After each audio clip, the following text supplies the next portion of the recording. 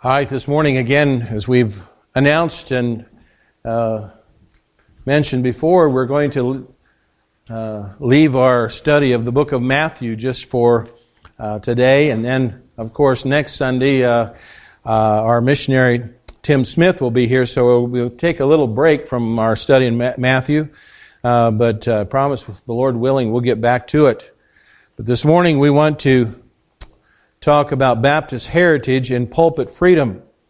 You realize that many of the freedoms that we enjoy today came because of some people who took a stand for the Lord Jesus Christ, and many of those were our Baptist preachers during the early days of the founding of our country. During the days surrounding the American Revolution, Baptists used religious arguments to make political points and political arguments to make religious points. At the same time, Baptists argued for separation of church and state. They did not hesitate to preach on political topics or embrace patriotic causes with religious fervor. In a sense, Baptists reflected their culture. Neither Thomas Jefferson nor Benjamin Franklin accepted Orthodox Christian teachings, but both used biblical language in the public statements they made. And even Thomas Paine, a deist, rationalist, cited Old Testament scripture in his widely distributed pamphlet called Common Sense. And so Thomas Paine realized common sense had to make biblical sense to the 18th century audience. And very similarly, Baptist preachers such as Isaac Backus and Samuel Stillman applied biblical texts and theological arguments to calls for civil and religious liberty, even preaching on secular topics as specific as the repeal of the Stamp Act of 1765. And I know all this is familiar with you because you're historians, right? You remember your Baptist history from school. But in a widely reprinted 1772 sermon at Second Baptist Church in Boston, Pastor John Allen argued on scriptural grounds that the colonists needed to throw off the yoke of the monarchy and declare themselves an independent nation. Baptists saw themselves as patriots of all patriots. One of the colonists declared their independence, once they did declare their independence and the American Revolutionary War began, Baptists rallied support from their pulpits and served as military chaplains. Now, you have to realize that back in those days when they were trying to get word to everyone, most of the information that their congregation knew came from the pulpit.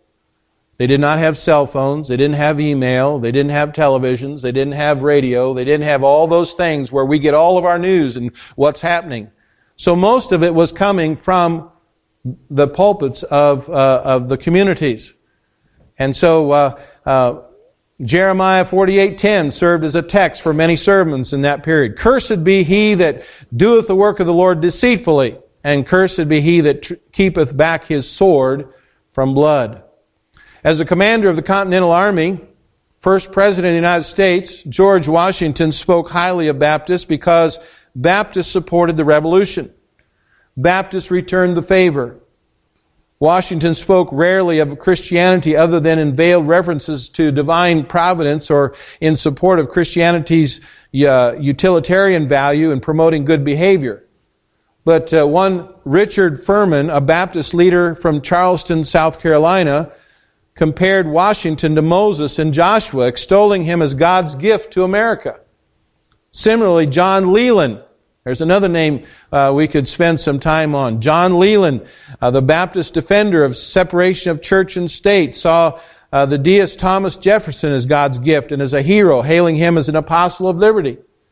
May not have had the same theology, but they were working together in the sense of knowing that what God needed to do in the establishment of this country. By the way, John Leland was very influential on James Madison.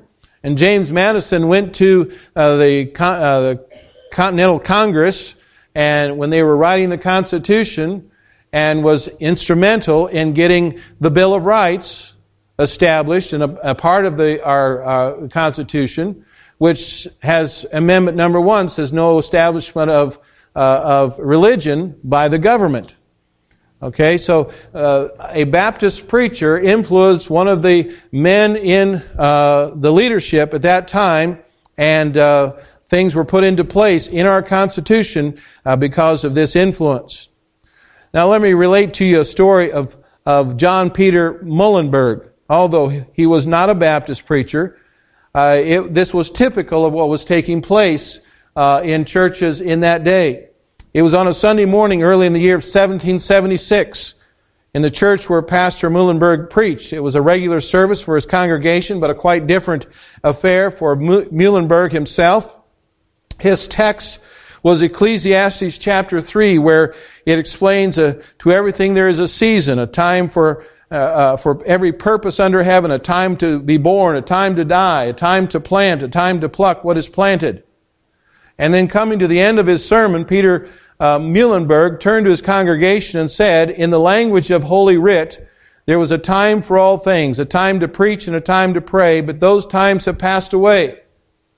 And as those assembled looked on, Pastor Muhlenberg declared, there is a time to fight, and that time is now coming. And Muhlenberg then proceeded to remove his robes, revealing to the shock of his congregation a military uniform. Marching to the back of the church, he declared, who among you is with me? And on that day, 300 men from his church stood up and joined Peter Muhlenberg, and they eventually became the 8th Virginia Brigade, fighting for liberty. Now it was Franklin Muhlenberg, Peter's brother, who was against Peter's level of involvement in the war. And there would be some today who would say, preachers shouldn't have any involvement in the political process today. Preachers just preach the Word of God, and that's all they need to do. They need to be silent. Frederick didn't think Peter was supposed to be involved in that war, but Peter responded to Frederick's writing. He said, I am a clergyman, it is true, but I am a member of the society as well as the poorest layman, and my liberty is as dear to me as any man. Shall I then sit still and enjoy myself at home when the best blood of the covenant is spilling? And so far am I from thinking that I act wrong, I am convinced it is my duty to do so, and duly I owe to God and my country. Now, I'm not going to advocate picking up guns this morning and starting a revolution, all right? That's not my purpose here this morning. But my point this morning is that since before the founding of our country, preachers, including Baptist preachers, have been involved in helping shape the Christian character of our country.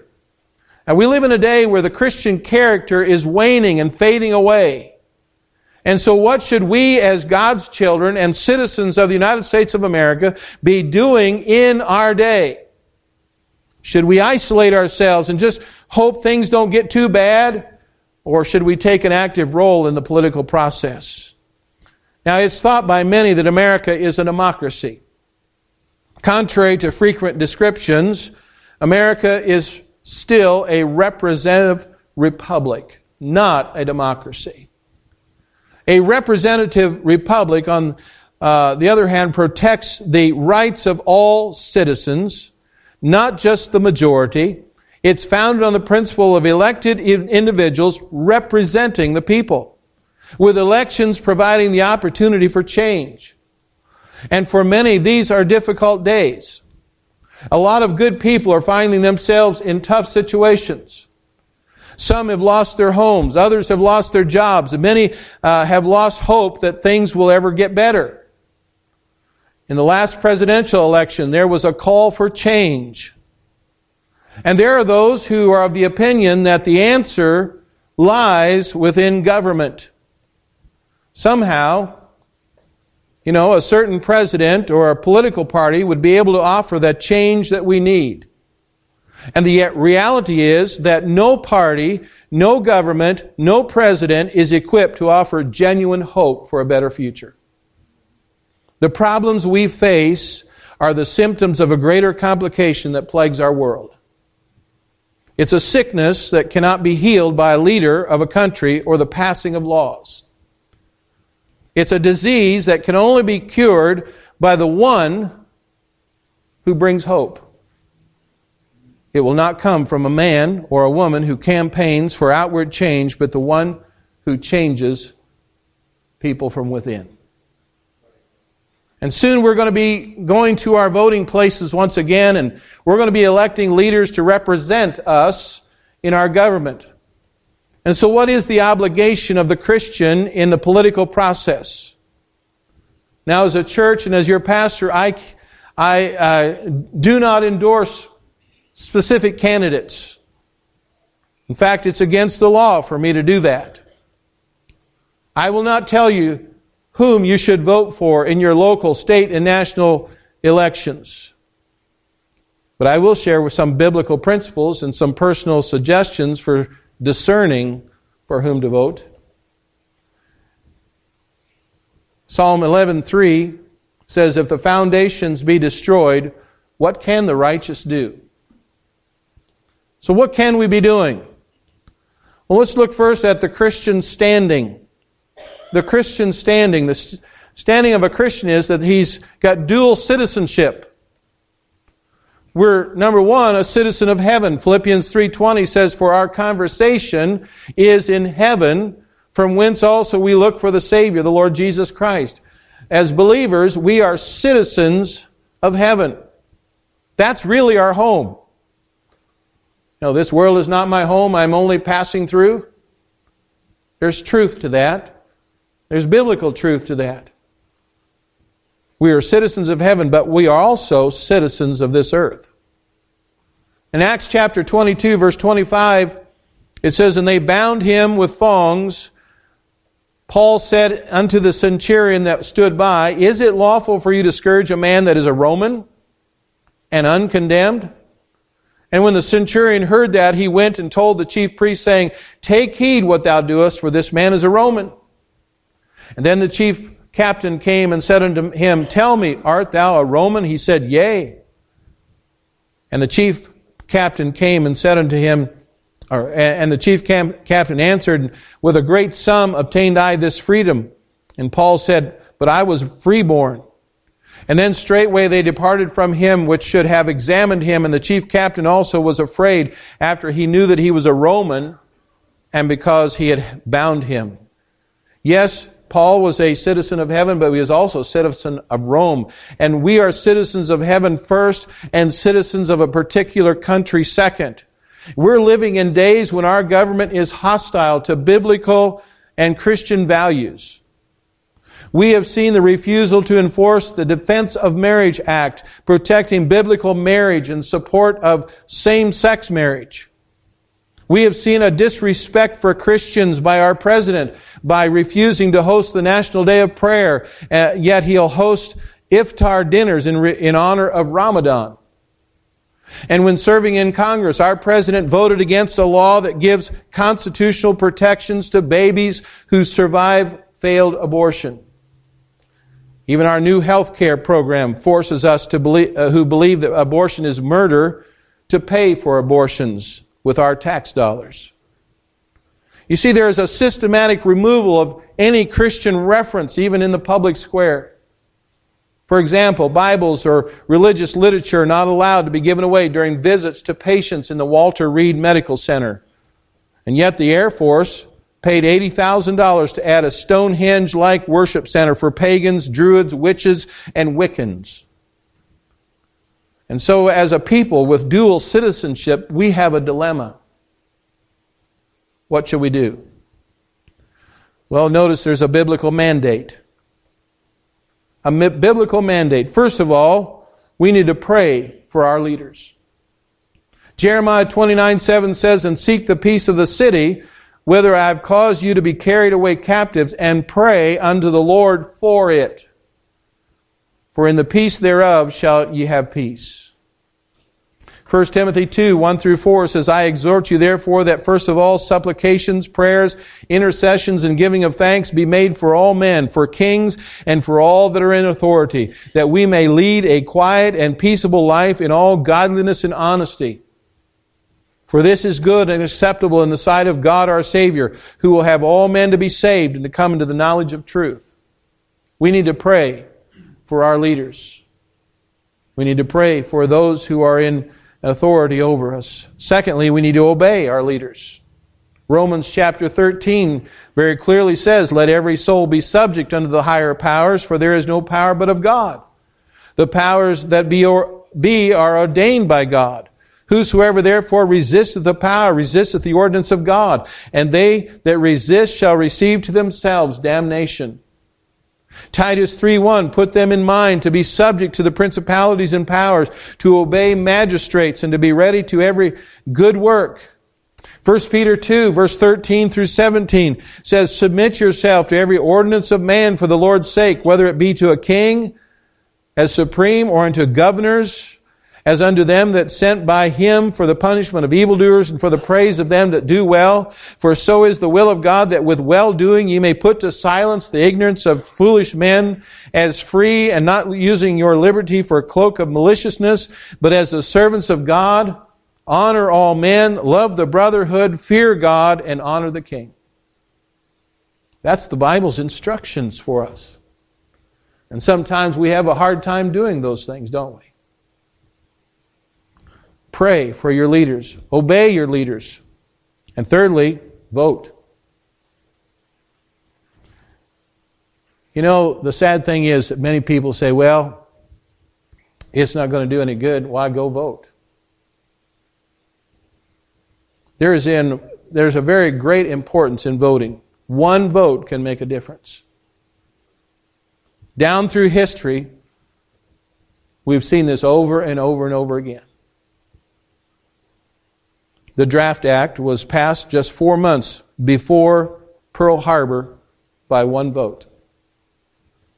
Statehood was given to California, Idaho, Oregon, Texas, and Washington by one vote. Now, we'd probably like to get a hold of that guy that voted for that for some of those states, but it was one vote. Marcus Landslide Morton was elected governor of Massachusetts by one vote. In the Electoral College, Thomas Jefferson was elected president of the United States by one vote. And so for the believer, voting really is an act of faith. You know, it's a statement of who he or she is in Jesus Christ. It's an expression of what we believe and who we trust in. For the believer, voting is not about party affiliation or family history. Instead, it should be about principles and beliefs. In any given election, only about half the eligible voters vote. But it's not about politics, it's about values. We vote because Christianity is under attack. Our values are under attack. We vote to protect our values by voting for those who hold our values, our Christian beliefs. And so, fourthly, we need to be involved. God cares about politics. Someone has said, it is inconceivable that God would ordain government and then ask His people to stay out of it. You know, if God put it into place, then we should be a part of it as well. Jesus and the New Testament apostles addressed the political issues of their day. Paul used his Roman citizenship to help promote the gospel. And so we need to be involved. Now, what would be some practical guidelines? Well, first of all, we need to discern the political versus the biblical issues. I could name many, many issues this morning, but we'll look at 4. Number 1 is marriage. The Bible begins with a marriage. God performed the first wedding, if you please, in Genesis chapter 2. Jesus, His Son, performed His first public miracle at a wedding in John chapter 2, and the book of Revelation concludes with a wedding, the marriage supper of the Lamb in Revelation 19. So from beginning to the end, the Bible talks about marriage. God created male and female, Genesis 1, 27 and 28. So God created man in His own image. In the image of God created He him. Male and female created He them. And God blessed them, and God said unto them, Be fruitful, and multiply, and replenish the earth, and subdue it, and have dominion over the fish of the sea, and over the fowl of the air, and over every living thing that moveth upon the earth. God created Adam and Eve and all married couples to be one flesh. Genesis 2:24, therefore shall a man leave his father and his mother, and shall cleave unto his wife, and they shall be one flesh. In fact, marriage is one of the chief ways God uses to explain Himself. In Ephesians 5:22 and 23, it's a sobering reminder to a Christian and to Christian couples that their marriage is to be a picture of the world, to the world, of Christ's love for His bride, the church. Ephesians 5:22 and 23, wives, submit yourselves unto your own husbands as unto the Lord. For the husband is the head of the wife, even as Christ is the head of the church and is the Savior of the body. The husband is the defender, protector of the wife and of his marriage. And if a husband fails to, it's like a castle allowing the enemy to enter in by lowering the drawbridge and opening up the gates of the fort. Well, same-sex marriage is an antithesis of biblical marriage. It's just the opposite of what God teaches.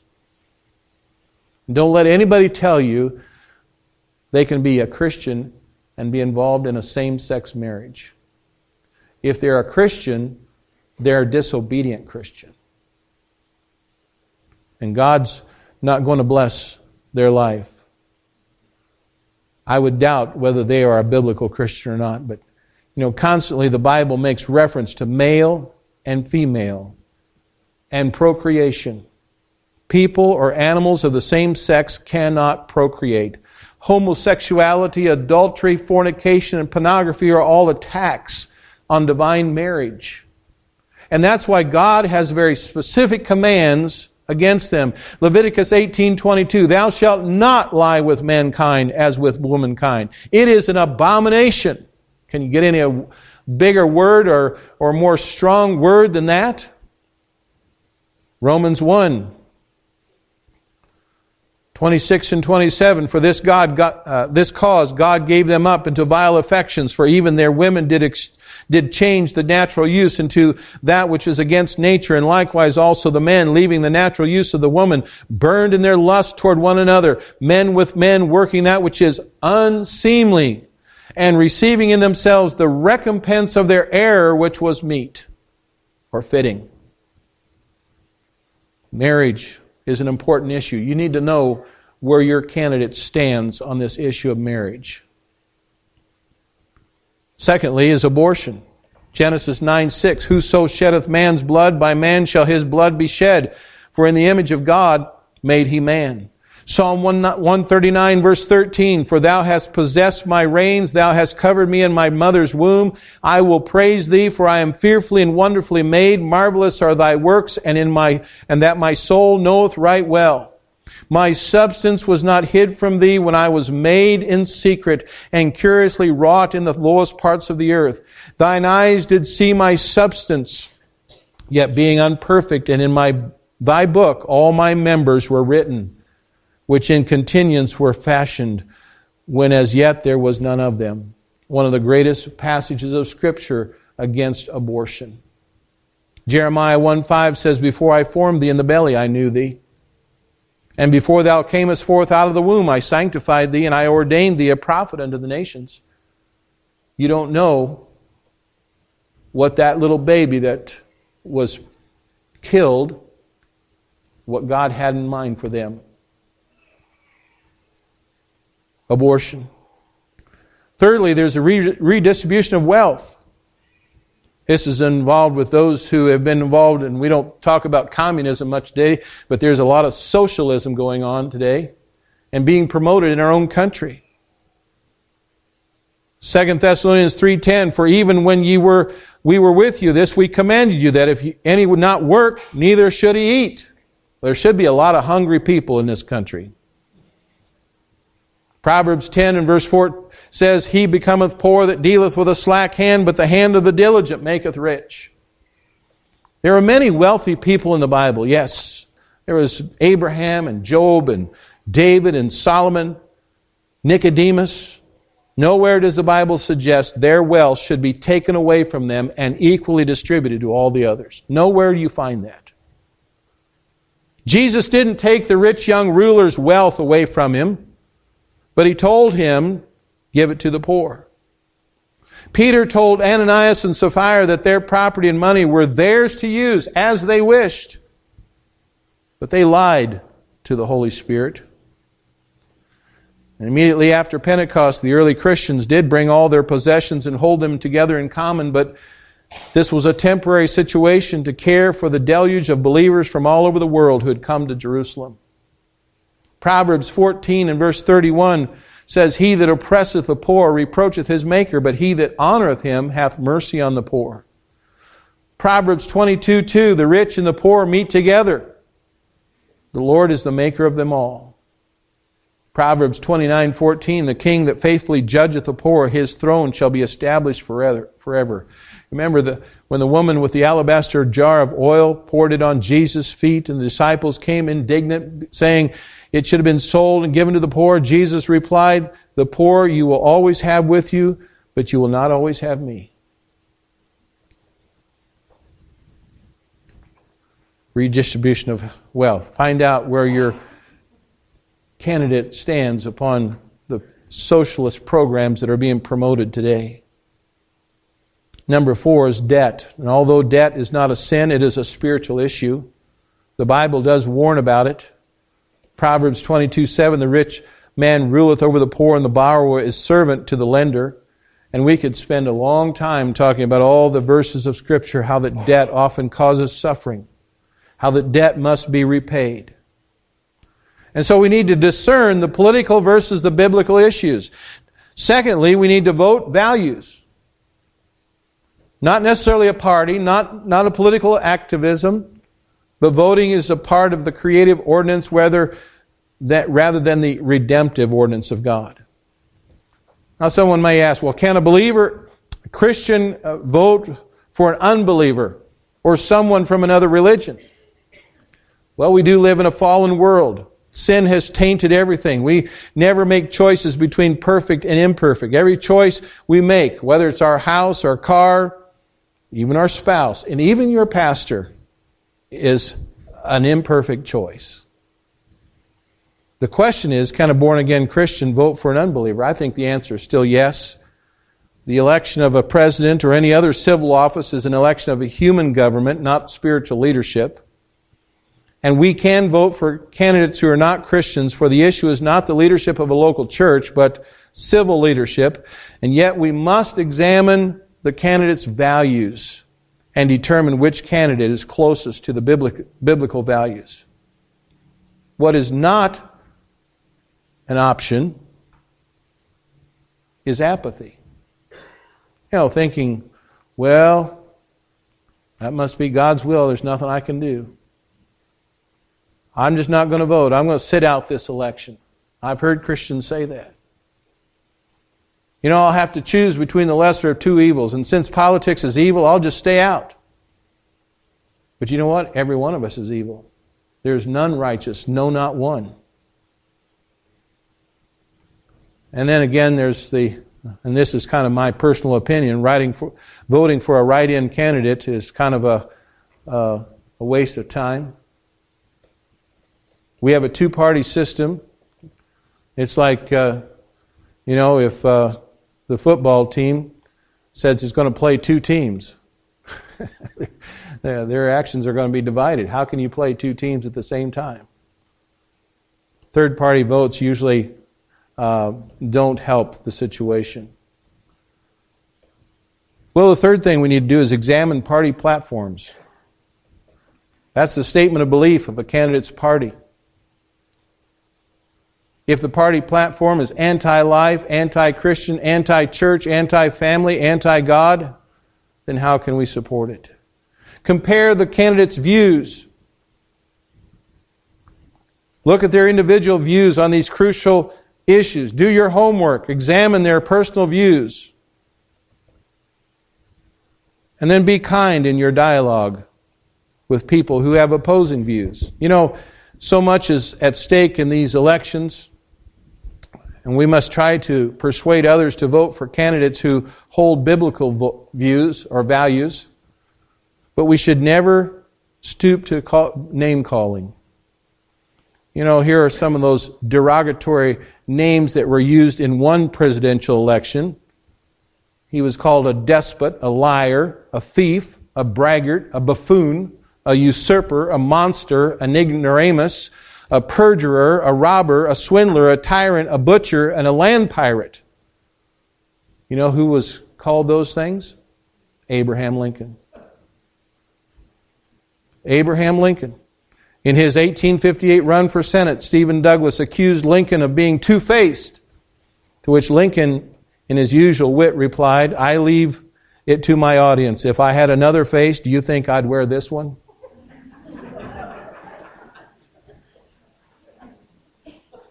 You know, you can catch more flies with honey than you can with vinegar. But you know what? A rank liberal should be able to say, those people at Spooner Baptist totally disagree with me and they're passionate for their beliefs. But you know what? They've treated me with dignity and respect. Be kind. And then don't despise our heritage. With all the faults and problems, I'm still glad to be an American. Because at least I'm free. We have a rich Christian heritage. And unfortunately, that history and that heritage has been expunged from our textbooks and our classrooms and our public life so that even most Christians don't know about it. But our nation is in trouble. And its salvation. Its salvation is not in politicians. Our founding fathers put fate of this nation in the hands of we the people. Psalm 11:3 says, if the foundations are destroyed, what can the righteous do?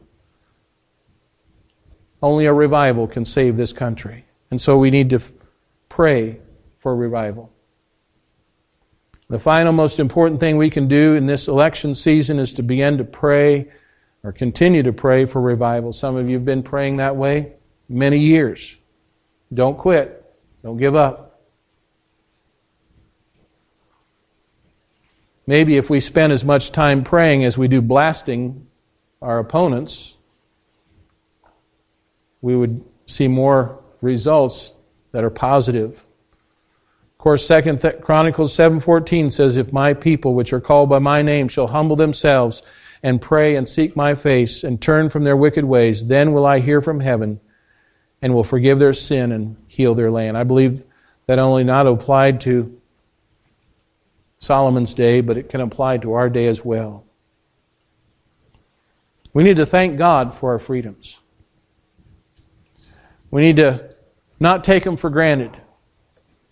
And we need to be a good citizen of heaven as well as a good citizen of this earth. Our message this morning is a little bit different than we usually have, but I trust that we'll be challenged to be not only good citizens of heaven, but good citizens here on earth. And so let's bow in prayer and we'll sing our closing song. Father in heaven,